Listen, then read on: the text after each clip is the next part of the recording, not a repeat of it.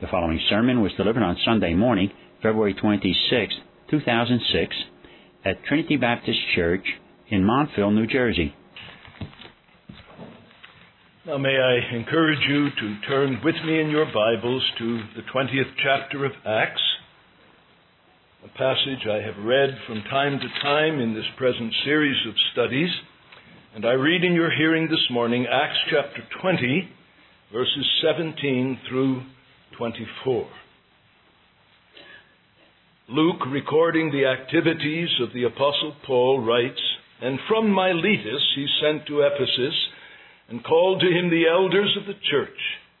And when they were come to him, he said unto them, You yourselves know from the first day that I set foot in Asia, after what manner I was with you all the time, serving the Lord with all lowliness of mind, and with tears, and with trials which befell me by the plots of the Jews, how I shrank not from declaring unto you anything that was profitable, and teaching you publicly and from house to house, testifying both to Jews and to Greeks, repentance toward God, and faith toward our Lord Jesus Christ.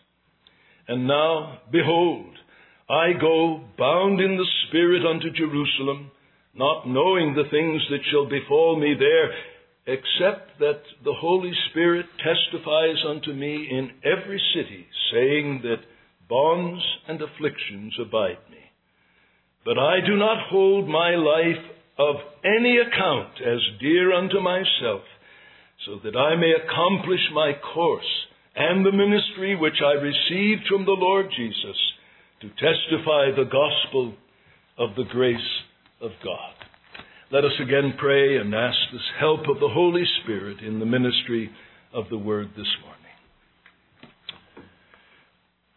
Our Father, we do again pray that as the Apostle could say to the Thessalonians that his gospel came not in word only, but in demonstration of the Spirit and of power, O God, we pray, may that be true in this place this morning. We need you, Father. Grant to your servant accuracy and incisiveness in the opening up and application of the Scriptures. Give to everyone sitting in this place judgment day honesty before the Word. Strip away every last vestige of self-deception, of satanic delusion, of the harassment of the devil. We pray, O God, that your word will run and have free course and be glorified this morning. We ask in Jesus' name. Amen.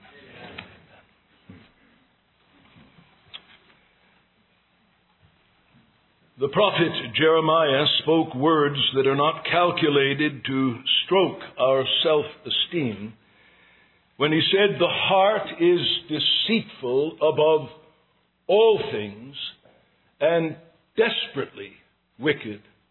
Who can know it?" And nowhere is the human heart more desperately wicked and deceitful than it is with respect to the most crucial questions of human existence and of human ultimate destiny. And what are those questions? The most crucial questions of human existence and ultimate human destiny can be reduced to two. The first is, how can sinful man be made right with God? And the second question, how can sinful man know for certain that he or she is right with God? You see, the first question points to the objective issue of what has God done to make a way of acceptance with Him possible. The second question has to do with the subjective experience of the individual. Have I embraced that way in truth? Or do I merely think that I have embraced that way? The first relates to the ground on which sinners can be made right with God. That was the issue of the Galatian epistle. The Judaizers were saying the ground of your being right with God is Christ plus. Paul said Christ alone. The second is a question addressing whether I am truly on that ground in my own experience and therefore ready to meet my God in the day of judgment. And it's in connection with the second question that the human heart conceives a multitude of ways to persuade people that they are right with God by Christ alone, by faith alone, while they do not bring forth what the Bible describes as the necessary and inevitable fruits of saving faith. And the Bible asserts again and again, without the fruit of faith, there is no reason to believe one has the root of saving faith. And in the light of these sad and soul-damning realities, I have for several months been preaching to you on the subject of repentance and faith, the hinge on the door of salvation. I have read again in your hearing the Acts 20 passage where Paul summarizes the major thrust of his 3 years of ministry among the Ephesians by saying, this is what I preached, repentance toward God and faith toward our Lord Jesus Christ. And having preached 8 messages on what repentance unto life is, we have preached 4 messages, and this is the 5th, on what is saving faith. We examine from the Scripture, first of all, the necessity for saving faith, and then we have been opening up together with our Bibles in our laps the nature of saving faith. And we establish, first of all, under its nature, its object. And the Bible is very clear that the object of saving faith is Jesus Christ Himself as He is offered to us in the gospel. It is not some truth about Christ, but Christ Himself. But it is not Christ apart from the truth about Him. It is Christ in the uniqueness of His person, as God and man, 2 natures in the one person forever. It is Christ in the sufficiency and perfection of His work, His sinless life, His substitutionary death, His triumphant resurrection, His glorious ascension to the right hand of the Father. Saving faith has as its object this glorious person in all the sufficiency of His saving work. Then we began to open up what are the essential elements of this faith. And we saw, rather than look at some philosophical or human logical definition or description, we went to the Bible and noted that faith is described as a receiving of Christ, a coming to Christ, an eating and a drinking of Christ. And then last Lord's Day, further opening up the nature of saving faith, we move from the object, the essential elements, to begin to consider the necessary fruits or the inevitable accompaniments of saving faith. And I stated that according to the Scriptures, there are at least 3 such necessary. And I'm going to keep adding that word. These are not optional for super-duper sold-out Christians. If these fruits are not present, you have no grounds to say you are a true believer in Christ. And those fruits are love for the person of Christ, obedience to the Word of Christ, and a pattern of growing likeness to the moral character of Christ. And so last Lord's Day, I trust to the persuasion of your conscience, we saw from our Bibles that all true believers love Jesus Christ. And we looked at something of the nature of that love. Now we come this morning to this second necessary fruit, this inevitable accompaniment of saving faith, a pattern of obedience to the Word of Christ. And at the very outset, by way of introduction, let me just say a word. What do I mean when I say the Word of Christ? Some of you have a red letter Bible. That's a Bible in which they used red ink for any direct quotations of what Christ said. I am not saying that this obedience only has reference to the things that are in red letters in your Bible. For according to the Scriptures, all of Scripture is the word of Christ. Peter could say in 1 Peter chapter 1 that it was the Spirit of Christ in the prophets who were speaking and who were writing. Paul could say in 1 Corinthians 14:37, if anyone among you is spiritual, let him acknowledge that the things that I write unto you are the entole, the commandments of Christ.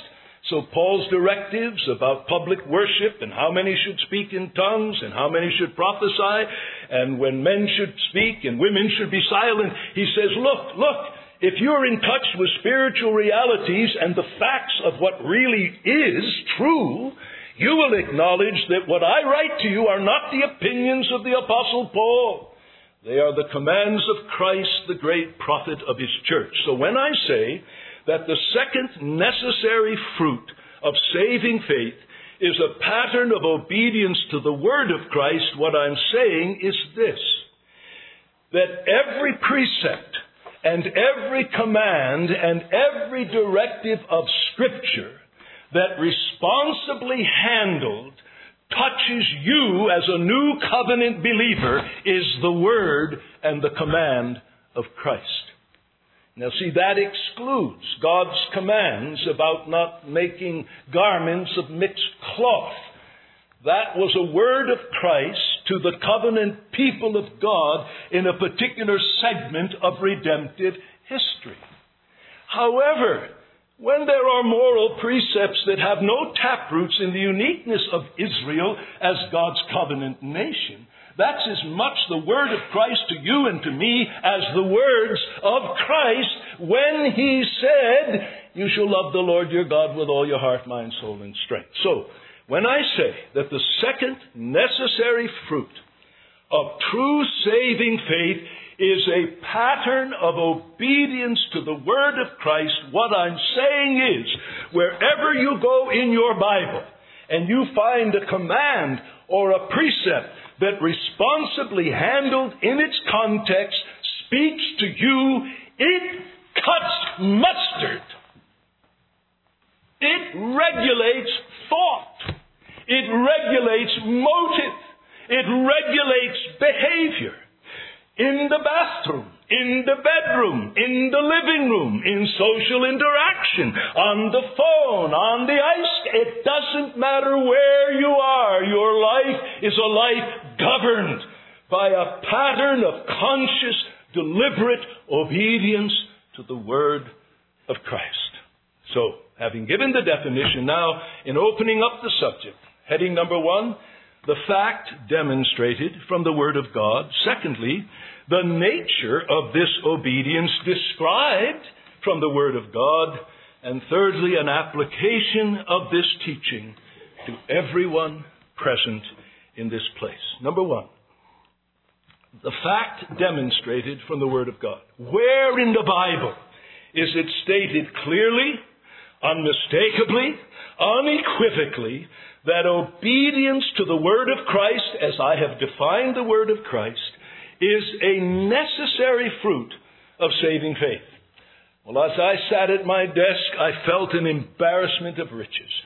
Text upon text upon text came flooding into my mind, and I had to exercise what I used to call in the pastoral theology lectures the discipline of exclusion.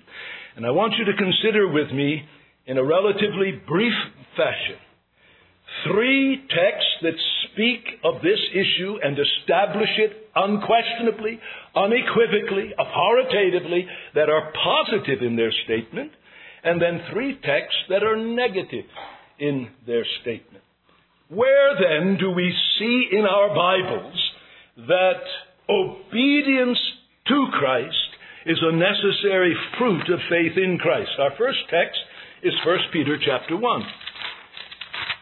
It was in 1 Peter 1 that we found one of our texts that joined together believing and love for the person of Christ, verse 8. Now we move back to the opening words, Peter's greeting, 1 Peter 1, verses 1 and 2. Peter, an apostle of Jesus Christ, to the elect who are sojourners of the dispersion in Pontus, Galatia, Cappadocia, Asia, and Bithynia, as Peter sits to write or to dictate his letter, most likely from the city of Rome, and he envisions the people of God scattered throughout Asia Minor, and he's going to describe how he envisions them in their true, their essential spiritual identity. He first of all thinks of them as elect sojourners, those upon whom God has set his peculiar sovereign choice of love and saving purpose. And they are sojourners, not necessarily in terms of their physical existence, but as the letter unfolds, they're sojourners in terms of their spiritual existence. Their visas say that home is heaven. Their passports say home is heaven. Their visa says you're passing through this present world. Later on, he will say, I beseech you, as strangers and sojourners. That's your identity.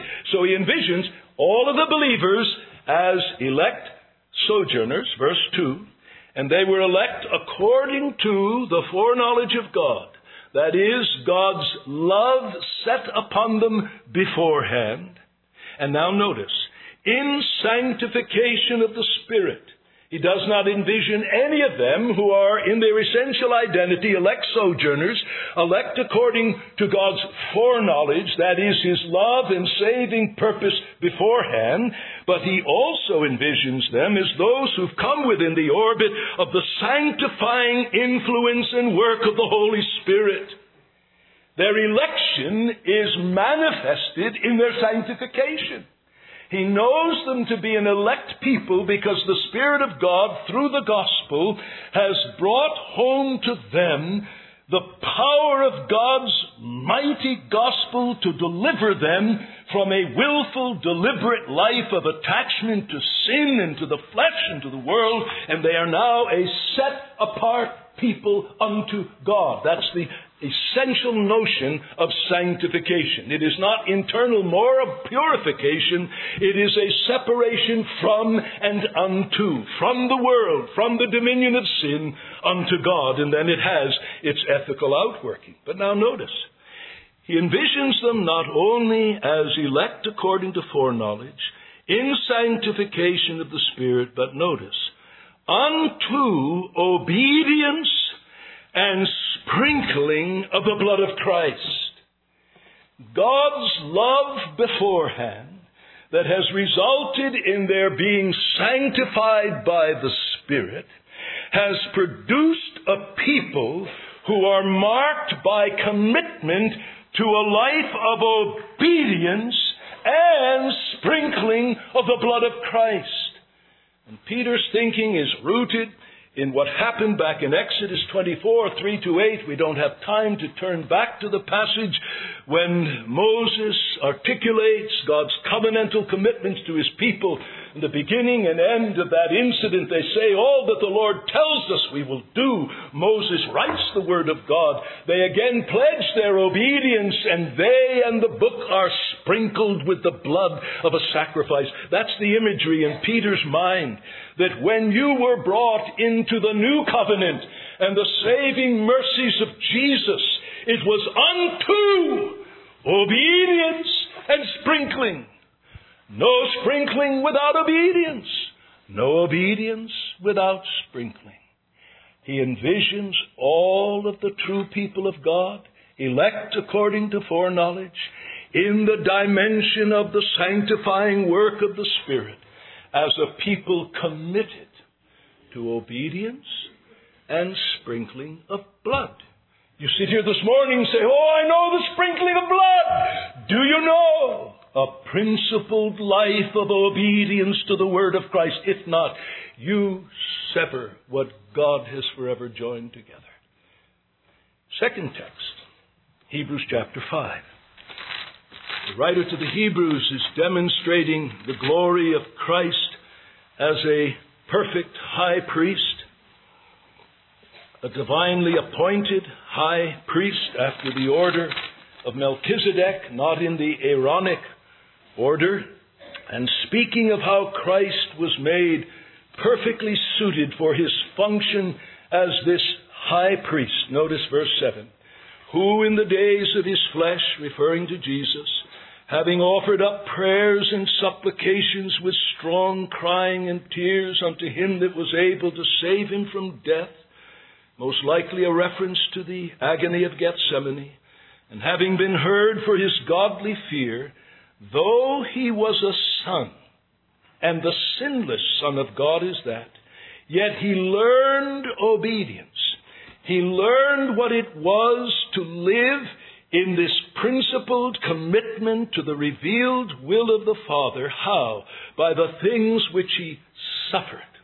When the will of the Father was leading him into the fiery furnace of intense suffering, he learned the principle of obedience by deliberately saying, though everything in his holy human nature had an aversion to drink the cup, he said, "Oh, my Father, if it be possible, let the cup pass. Nevertheless, not my will, but yours be done."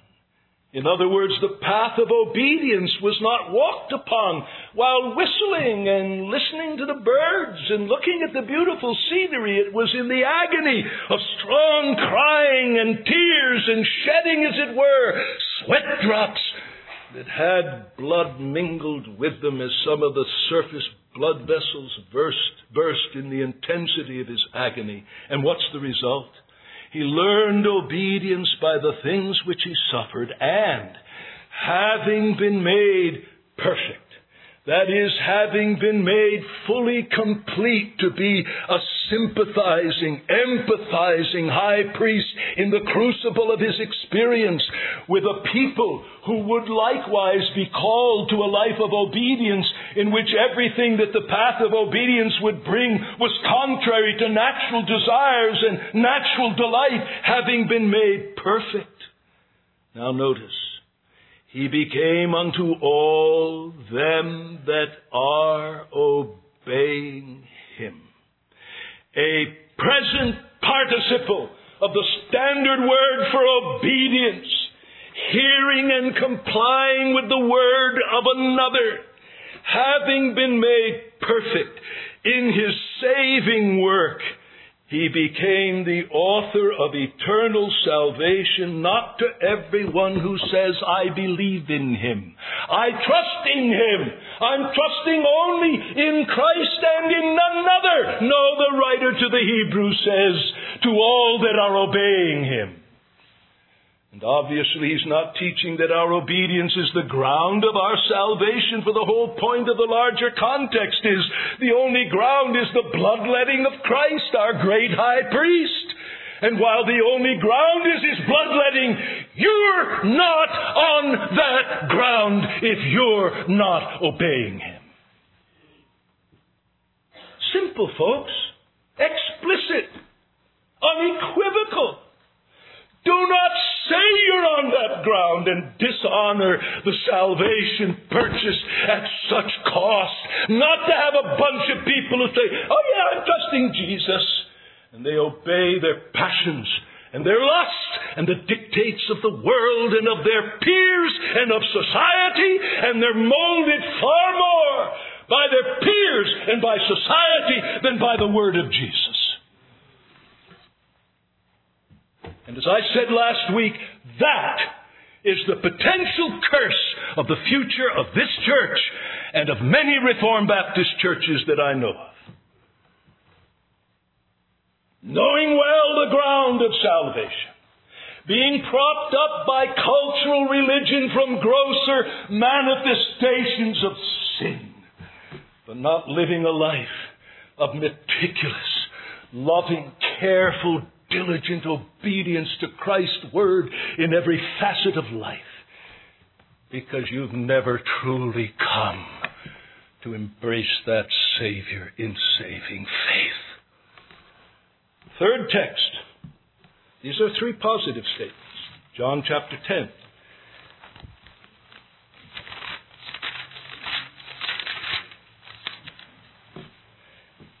In this chapter you have this wonderful disclosure of the Lord's heart under the imagery of a good shepherd.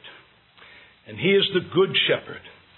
He is the shepherd, and all of his people are called his sheep. He says in verse 11, "As the good shepherd, He dies for his sheep. I'm the good shepherd. The good shepherd lays down his life for the sheep. Verse 14, he says, he knows them and they know him. There is reciprocal heart acquaintance with one another. I am the good shepherd. I know my own, and my own know me. He died for them, verse 11. He knows them, they know him. Verse 16, he will infallibly gather all of them to himself. Other sheep I have that are not of this fold, them also I must bring. They shall hear my voice. They shall become one flock, one shepherd. What a thing to be a part of that people whom he calls his sheep. To know he died for me. He knows me, and I know him. And he's going to gather all the other sheep that he has throughout the Gentile world. Gather them into his one body, the church, his one flock, under one shepherd. Now then, the question is this. Am I one of them? Am I one of them? Do I have grounds to believe he died distinctly and personally for me? That I really do know him and he joyfully acknowledge he knows me. For remember, that's the great issue in the day of judgment. Jesus will say, depart from me, I never knew you. Your profession to know me is irrelevant in that day. His open acknowledgement that he knows us is everything. And he said there's a people he unashamedly knows. And they know him, and he calls them his sheep. So the great question is, how can I be utterly, absolutely certain that I'm one of them? Well, Jesus tells us. I want you to look further down in the chapter. John chapter 10. Look at verse 26. You believe not because you are not of my sheep. Speaking to the Jews about him, he says, you do not believe because you're not my sheep. No believing, no sheep. So the way we come experientially into the relationship is by believing. Without believing, no sheep. No faith, no sheep. But then the question is my professed faith real? And the Lord says, yes. I hear your question, and I'm going to give you the infallible evidence that you are my sheep. Now, those of you who've ever seen sheep, in a flock of sheep, you know you don't brand sheep. You dye them on the back of the neck. But I want you to picture the Lord shaving off all the wool. And if you've ever seen sheep when they've just been shorn, they are ugly looking beasts. I have seen them, and often the shearers will clip a little skin and they'll have red marks where they've bled a little bit. But I want you to picture the Lord taking his shearing clippers, and he's going to brand all of his sheep. And notice how he brands them, verse 27. My sheep, those that I own, that I know, and I will own now and in the day of judgment, present tense verb, my sheep are continually hearing my voice. In other words, they're branded with the open ear. They hear, not they heard, and can tell me when they heard my voice saying to them, come unto me, all you that labor and are heavy laden. And I came, heard his voice saying, him that comes to me I'll in no wise cast. No, they hear, present tense. Hearing does not make them his sheep. It manifests that they have been made his sheep by truly believing. Verse 26. And he says, my sheep are all of them without exception, such as hear my voice. Not selectively, as we shall see. Hear my voice when it speaks in mellifluous tones of the marvelous promises. Hear my voice when it speaks words of consolation. Let not your heart be troubled. But when it speaks words that cut across the grain of convenient cultural Trinity religion, and says, you want to be my follower, take up your cross daily. You want to be mine, be prepared to stand against the world. Whoever would be a friend of the world is an enemy of God. That's the word of Christ. And when you sucker up to the world in its fashions, in its styles, in its standards of what is acceptable entertainment and acceptable use of your internet access. If you hear the word of Christ, you say no. World, you will not dictate to me. Another has my ear.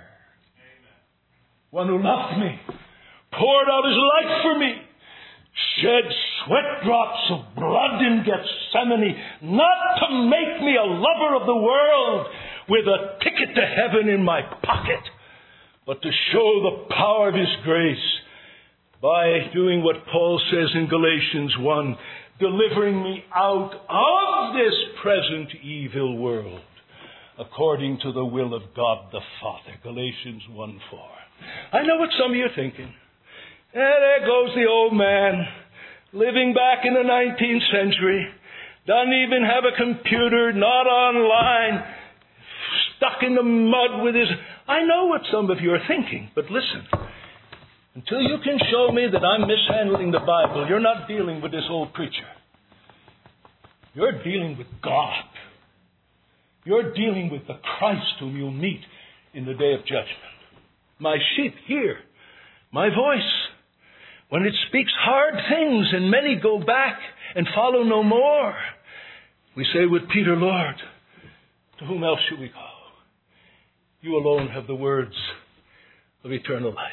Look at the text. He brands them not only with the open ear, but with the winged foot.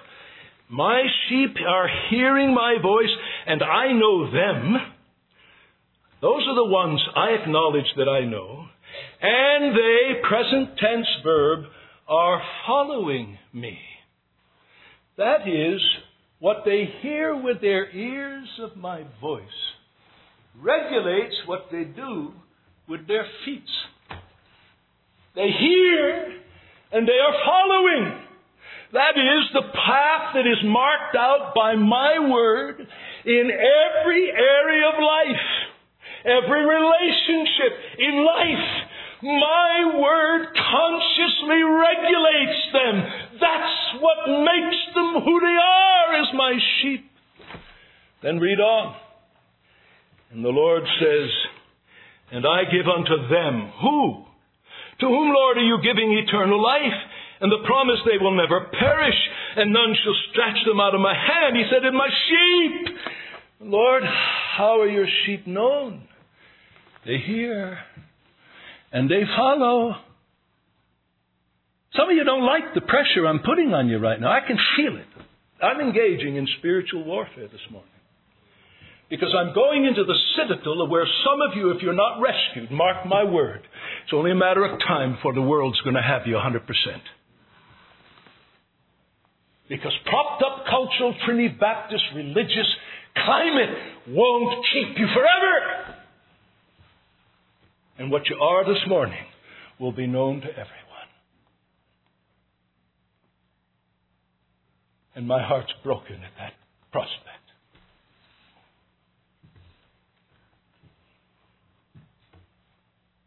Three texts unequivocally state that a pattern of obedience to the word of Christ is the inevitable, necessary fruit of faith in Christ.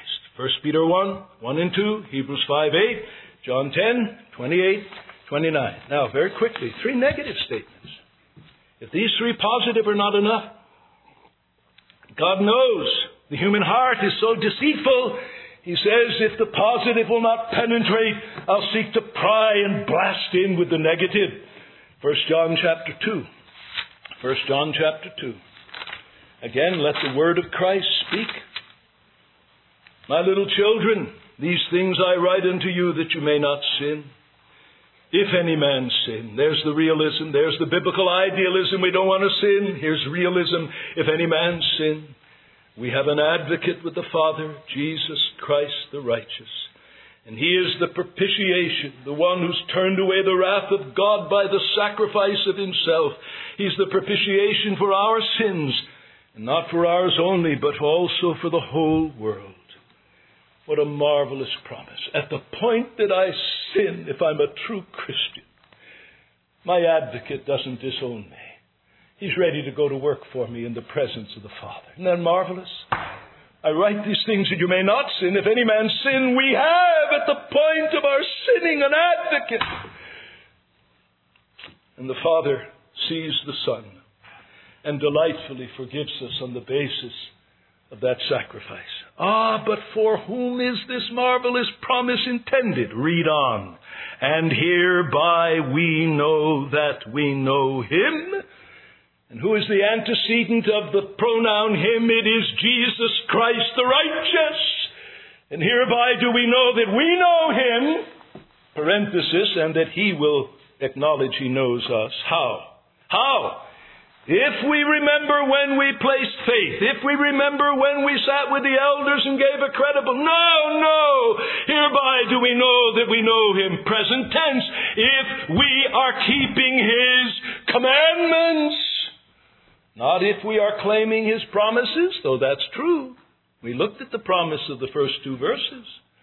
Hereby do we know, with a knowledge that is not the fruit of a heart that is deceitful and desperately wicked, but with a mind and heart impregnated by the truth of Scripture. Hereby do we know that we know Him, if we are keeping His commandments, plural.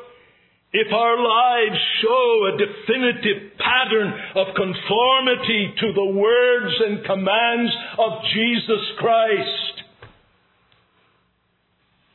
Someone says, but isn't there a little wiggling room? Look at verse 4. Look at it in your own Bibles, folks. I don't want just my thundering voice. I want God's own words embalmed in printer's ink to impinge on your retinas. He that says, but I know Him. That preacher's not going to disturb me this morning or any morning. I know Him. And yet, your life is not a pattern of diligent, conscious, deliberate obedience to Christ. What does God say? He that says, I know Him, and does not keep, again, present tense, His commandments is a liar. The truth is not in him. There it is, folks. Truth isn't in you. Oh yes, it's floating around above you. You couldn't help but have it form a cloud above you in this place, in your Christian home, in your Christian school, in your homeschooling context.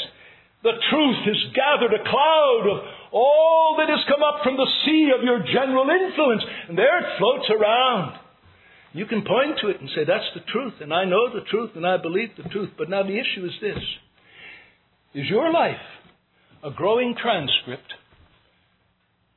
of the commandments of Jesus Christ? Your thoughts, your perspectives, your words, your associations, your use of leisure time, your entertainments, what you eat, how much you eat, where you go, where you don't go. Folks, His commandments touch every facet of our existence. And the youngest babe in Christ, if he's truly in Christ, he begins to regulate his life by what he knows of the words of Christ. He hungers and thirsts to grow in the knowledge of and obedience to the words of Christ. And he never stops. Because the text says, he that says, I know Him, and does not keep His commandments is a liar, and the truth is not in him. Second text, stated in a negative way, John 14:24. John 14:24. He that loves me not does not keep my words. And the word which you hear is not mine, but the Father's who sent me. We saw last week that loving Christ is a necessary fruit of faith. He that loves me not, how does he show it? He does not keep. Present tense, generic verb. My words. He doesn't cherish them. He doesn't receive them. He doesn't long for them. He doesn't search them out. He doesn't listen to them in preaching and teaching with the anticipation of increasing the corpus of his or her knowledge of what will please the Savior. You don't keep His words, you don't love Him. And then very quickly, Matthew chapter 7. Matthew chapter 7. The end of the Sermon on the Mount, filled with specific commandments. Not only descriptions of the character traits of the sons and daughters of the kingdom in the Beatitudes, but commandments. The remainder of chapter 5, based upon a proper understanding of the law. Chapter 6, don't be anxious. Don't pray to be seen by men. Seek first the kingdom of God. Chapter 7, judge not that you be not judged. Take the beam out of your own eye. All the commandments. Now notice how the Lord concludes. Everyone therefore that hears these words of mine and does them, that is, commits himself to a life of serious, diligent, earnest obedience. Yes, in dependence upon my grace and power, we shall see, yes, but he keeps them. He hears them, he keeps them, he does them. He shall be likened to a wise man who built his house, that is, the house of his religious profession and experience, upon a rock. And the rain descended, and the floods came, and the winds blew and beat upon that house, and it did not fall, for it was founded on the rock. Most likely that's a picture of the coming day of judgment. Everyone that hears these words of mine and does not do them, does not echo my words by a life of meticulous, diligent obedience wherever my words address anything in his or her life. Everyone, young or old, it matters not. These are the words of incarnate truth, Jesus himself. Everyone who hears and does them not shall be likened to a foolish man, built his house upon the sand. His profession, that he belongs to Christ, that he's a child of God. The rain descended, the floods came, and the winds blew and smote upon the house, and it fell. And great was the fall of it. May have reference to trials that come in this life, but surely in the day of judgment, for Jesus had previously said, not everyone who says unto me, Lord, Lord, shall enter the kingdom, but he that is doing the will of my Father who is in heaven. Dear people, 6 texts of Scripture in answer to your question, where does the Bible unmistakably, unequivocally state that obedience to Jesus Christ is a necessary fruit of faith? If those 6 texts don't prove it, then as far as I'm concerned, it's time for me to throw this book away, walk out of the pulpit, and do something else before I die and go to heaven. Now, what are you going to do with those texts? You say, well, Pastor, it would help to know what is the nature of that obedience spoken of in all these texts. And that's what I want to address in my second heading. What's the nature of the obedience that is the fruit of faith? Well, I want to summarize the teaching of the Bible under 4 subheadings. 4 descriptive statements. I'm trying to back off and look at that faith that we've seen is indeed a necessary, that obedience that is a necessary fruit of faith. What's it look like? What are its characteristics? What are its distinguishing elements? Number 1, the obedience to the word of Christ, which is the necessary fruit of faith in Christ, here's statement number 1, is evangelical and not legal in its motive and in its spirit. It is evangelical and not legal in its motive and spirit. You see, the Bible is concerned not only with what we do, but why we do it. Not only concerned with what we don't do, but why we don't do what we don't do. And what do I mean by legal obedience? What did the old writers mean by that term? Well, that's an obedience rendered to the letter of God's law in order to attain or maintain our standing with God. That's a legal obedience. I do what I do, at least externally, because I either think by so doing it I will gain acceptance with God, or I will maintain my acceptance with God. You remember the Pharisee? He stood thus in the temple and prayed to himself, I thank you, Father, I'm not as other men. I fast. I give tithes. What's he doing? Whatever obedience he rendered to God's demands about tithing, God's demands not to be dishonest, so he could say, I'm not like this publican. He's not like the riffraff. He doesn't break the 6th commandment, the 8th commandment. His obedience was all in its sum total a legal obedience, thinking he gained acceptance with God by his obedience to the commands of God. That's legal obedience. The rich young ruler, All these things have I kept from my youth up, thinking that they would somehow give him acceptance with God. Evangelical obedience, in contrast, flows from gospel motives. Evangel, that's a transliteration of the Greek word for the good news, the euangelion. The good news. Well, evangelical obedience has its taproots in the realities of the gospel having seized the heart of a sinner. And what are those? Well, love for Christ. John 14:21. He who has my commandments and keeps them, he it is that loves me. If you love me, you will keep my word. Evangelical obedience flows out of what we proved last week. The first fruit of saving faith is love for the person of Christ. And the first fruit of love for the person of Christ is obedience to the word of Christ out of love. Or, an evangelical motive is gratitude for the salvation of Christ. 2 Corinthians 5:14. Paul could say, the love of Christ constrains me. It holds me in its grip. Christ's love for me, manifested in his death for me, that overwhelms me. And I say with the hymn writer, here, Lord, I give myself away. 'Tis all that I can do. At the cross, where I first saw the light, and my burdens rolled away. It was there by faith I received my sight. Now I'm happy all the day, happy with a happiness that brings me in the train of obedience to Christ, or the desire to please Christ. Paul could say in 2 Thessalonians 4:1, I taught you how you ought to so live as to please God.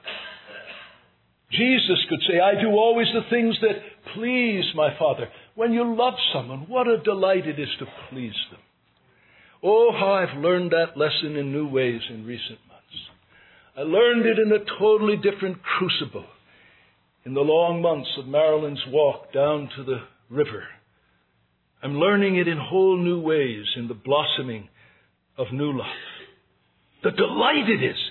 Listen for every nuance of what will please my Dorothy. And then do it with delight. Some of it ain't been fun. The thing itself has been hard work. But it's been sheer delight. Why? The motivation changes drudgery into delight. Our obedience, that is the fruit of faith, is not legal, but evangelical in its motive and in its spirit. Secondly, it is universal and not partial in its scope. Universal and not partial in its scope. What do I mean by universal? Remember what Jesus said in the Great Commission in Matthew 28? Look at it. Going therefore, make disciples of all the nations, Matthew 28 in verse 19, baptizing them into the name of the Father and of the Son and the Holy Spirit, teaching them to observe all things whatsoever I commanded you. He says to the apostles that in gathering together a people who are my own, attached to me in faith and in love, I'm assuming that because they truly believe in me, they desire to render careful, diligent, conscientious obedience to me. So give them the path on which that desire can express itself and teach them all things whatsoever I have commanded you. In other words, teach them what a life of universal obedience involves. And dear people, I'm not so stupid as to know one of the reasons these pews are not overflowing. It's because over the years, this pulpit has been marked by the determination to teach all things whatsoever. When you start touching what people do in front of their computers and what they do and don't do with their VCRs and with their TVs and with their dress and with their speech and with their leisure time and with what they do with their money, you're going to have people who say, I don't want Jesus Christ and His Word sticking His nose into every single detail of my life. Give me some space. Space to do what? If you love Christ, the only space you want is blood-washed space, marked out by His commandments. And Jesus assumes that's the mark of the new covenant community. So He says, you teach them what the space is. They want to know it. Teach it to them and hold back nothing. I don't hear any amens, but that's the truth. You see, David understood this. Universal as opposed to partial obedience. Psalm 119, 5 and 6.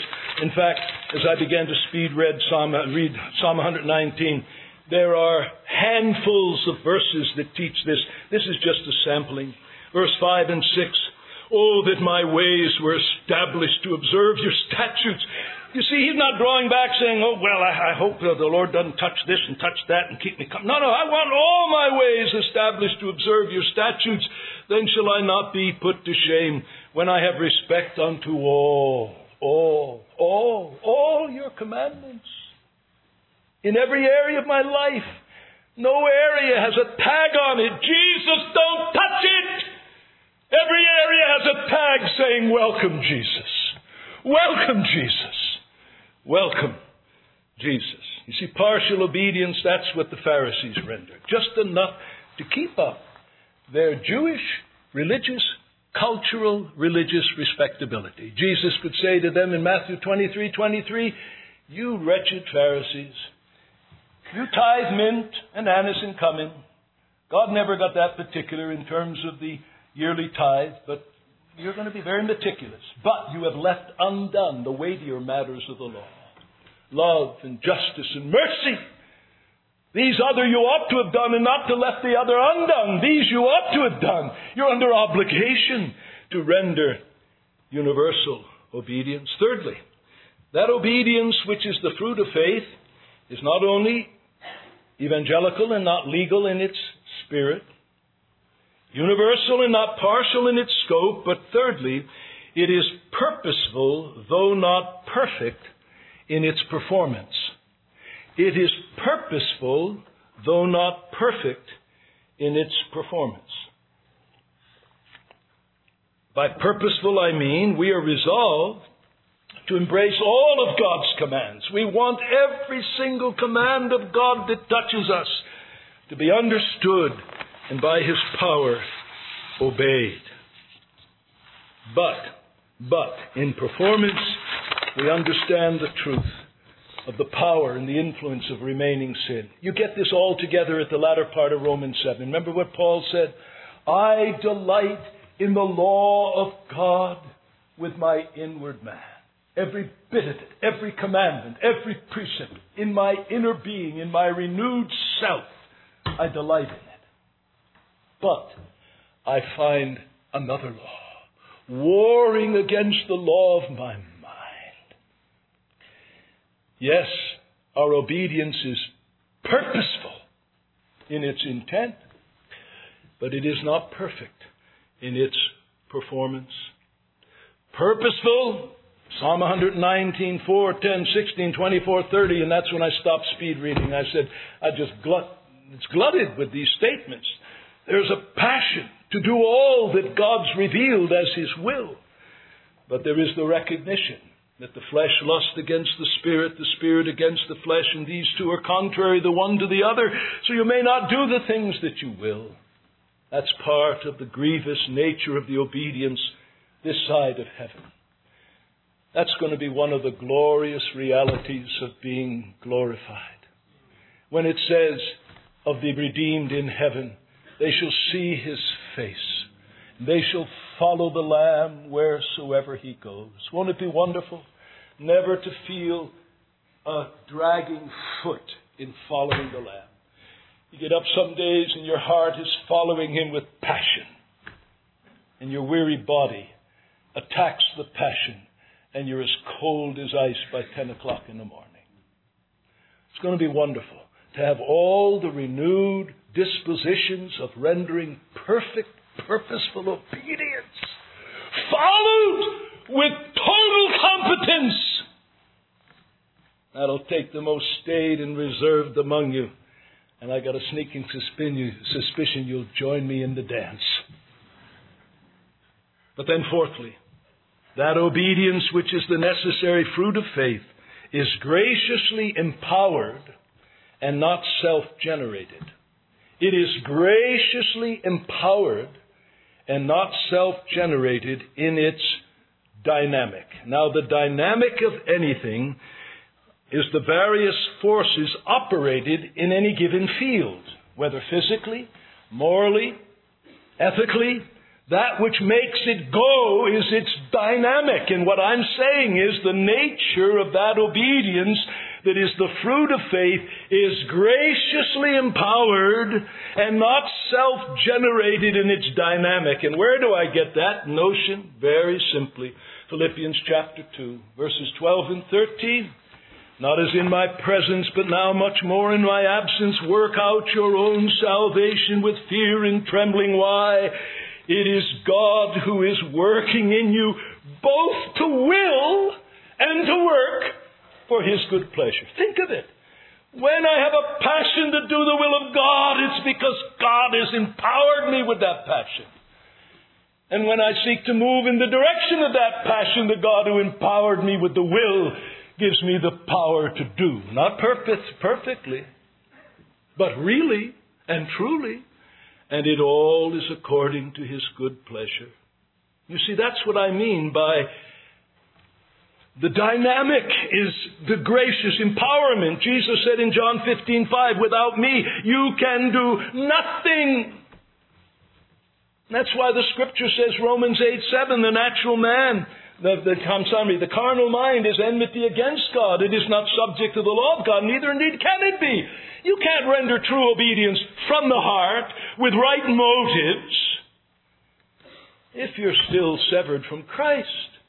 You need to be joined to Christ by faith and in union with Christ. As we read in Galatians 3, you receive the gift of the Spirit and the empowerment of God's grace, so that when the writer to the Hebrews pronounces this benediction at the end of Hebrews 13:20 and 21, he knows what he's talking about. The God of peace, who brought again from the dead the great shepherd with the blood of an eternal covenant, even our Lord Jesus, make you perfect in every good thing to do His will, working in us that which is well-pleasing in His sight. It's a wonderful thing to know. God commands and marks out the path. And then He says, in my covenantal commitments to you, I give you the grace and the power to walk that path. So those are the four characteristics of this obedience to the Word of Christ that brings me, finally, the truth of this assertion personally applied. That is the assertion that obedience to the Word of Christ is a necessary fruit of faith to Christ. And I'm just going to touch three things quickly. It leads, first of all, to a searching question. A searching question. Can you, who say you believe, was your life this past week an undeniable, inwardly experiential, outwardly observed commentary on this sermon? Would anyone get the notion, if they could have read your thoughts, the thoughts you welcomed, the thoughts you rejected, the thoughts for which you confessed and asked the cleansing of Christ's blood, if they could have watched your actions in private, heard all your words on the phone in your interaction with your closest friends, if they could have followed you to every place you've gone, if they could have watched you when you sat at your keyboard with your computer, when you picked up your phone, when you related to this one or that one, would they have seen, this is what it means for a man or a woman who, believing upon Christ, is diligently seeking to obey the Word of Christ? That's a searching question, but you better ask it of yourself. And you better be honest with yourself. Because we've seen from the Scripture that is a necessary fruit of faith. And if you can't say, yes, by the grace of God, God was witness, that when thoughts of envy and thoughts of lust came in, I didn't open the door because nobody else would see it. And nobody in the circle of Trinity Baptist Church cult religion would know, but my God knows. And I know He commands me not to entertain impure thoughts of lust, of envy, of murder, of pride. And in obedience to His command, I've confessed my sin if I indulged them. I cried for grace if I hadn't let them in and I was warring against them. When I spoke a hasty word that was tinged with anger, I owned my sin, because Jesus says, confess your sins one to another, pray one for another. And when I did that which was marginally dishonest, the Scripture says, lie not one to another. I confessed my sin to God. I confessed it to the person against whom my life in all of its sin and failure is a real transcript of a life subject to the commandments of Christ. I don't know how to put the question any more pointedly and searchingly, and if you can't answer yes to that, my friend, you have no grounds. I'm not saying you're not a Christian. I'm saying you've got no biblical grounds to claim you are.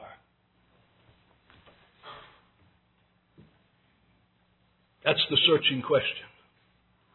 Then, sad conclusion. The sad conclusion is found in words such as Titus 1:16. They profess to know God, but by their works they deny Him. And in the context, he then identifies some of the grosser forms of evil, but the principle is the same. That we can by our works deny what we profess. And James was facing this in his letter and said, look, you say you believe. Fine, the demons also believe and they shudder. But wilt thou know, O man, that faith without works is dead. And the work of obedience to the words and commands of Christ is a necessary fruit of faith. And the sad conclusion, folks, is there's an awful lot of evangelical and reformed religion that ain't the real thing. The world is stamping its mold on some of you to an extent that is frightening. You've got to go to the world's watering troughs to quench your thirst for a full life. You've got to go to the world's entertainment to be happy. You've got to go to the world's counsel with regard to how to rear your kids. It's sad to see it. But it's a sad conclusion.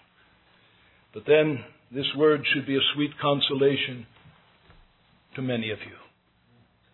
And I say that guardedly but honestly. For many of you, what we've considered this morning ought to be a word of sweet consolation. Because when we've worked through these texts, you've been able to sit there not under the influence of the remaining deceitfulness of your heart, but under the light of the Word of God and by the help of the Holy Spirit, and say, Lord, with all my failures and all the areas I need to grow and make progress, Lord Jesus, you know, not only as we saw last week, you can look Him in the face and say, you know all things, Lord, you know I love you. You could look Him in the face and say, Lord Jesus, you know all things, you know that I obey you. I obey you.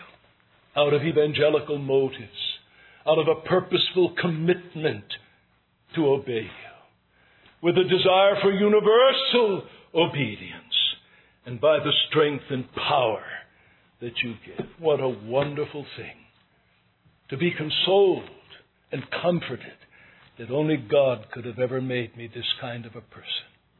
Do you have that comfort this morning? Bless God for it. If you don't, the only place you get it is not by starting to be obedient. It's by going to Christ and throwing yourself at His feet, embracing Him in faith, and in that faith union with Christ.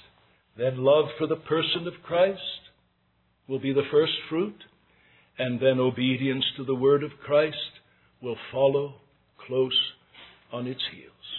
Let's pray.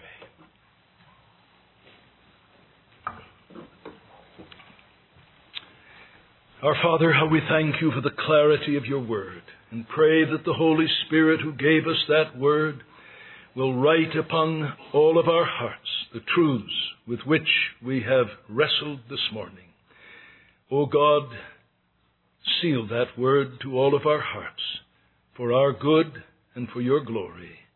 In Jesus' name, amen.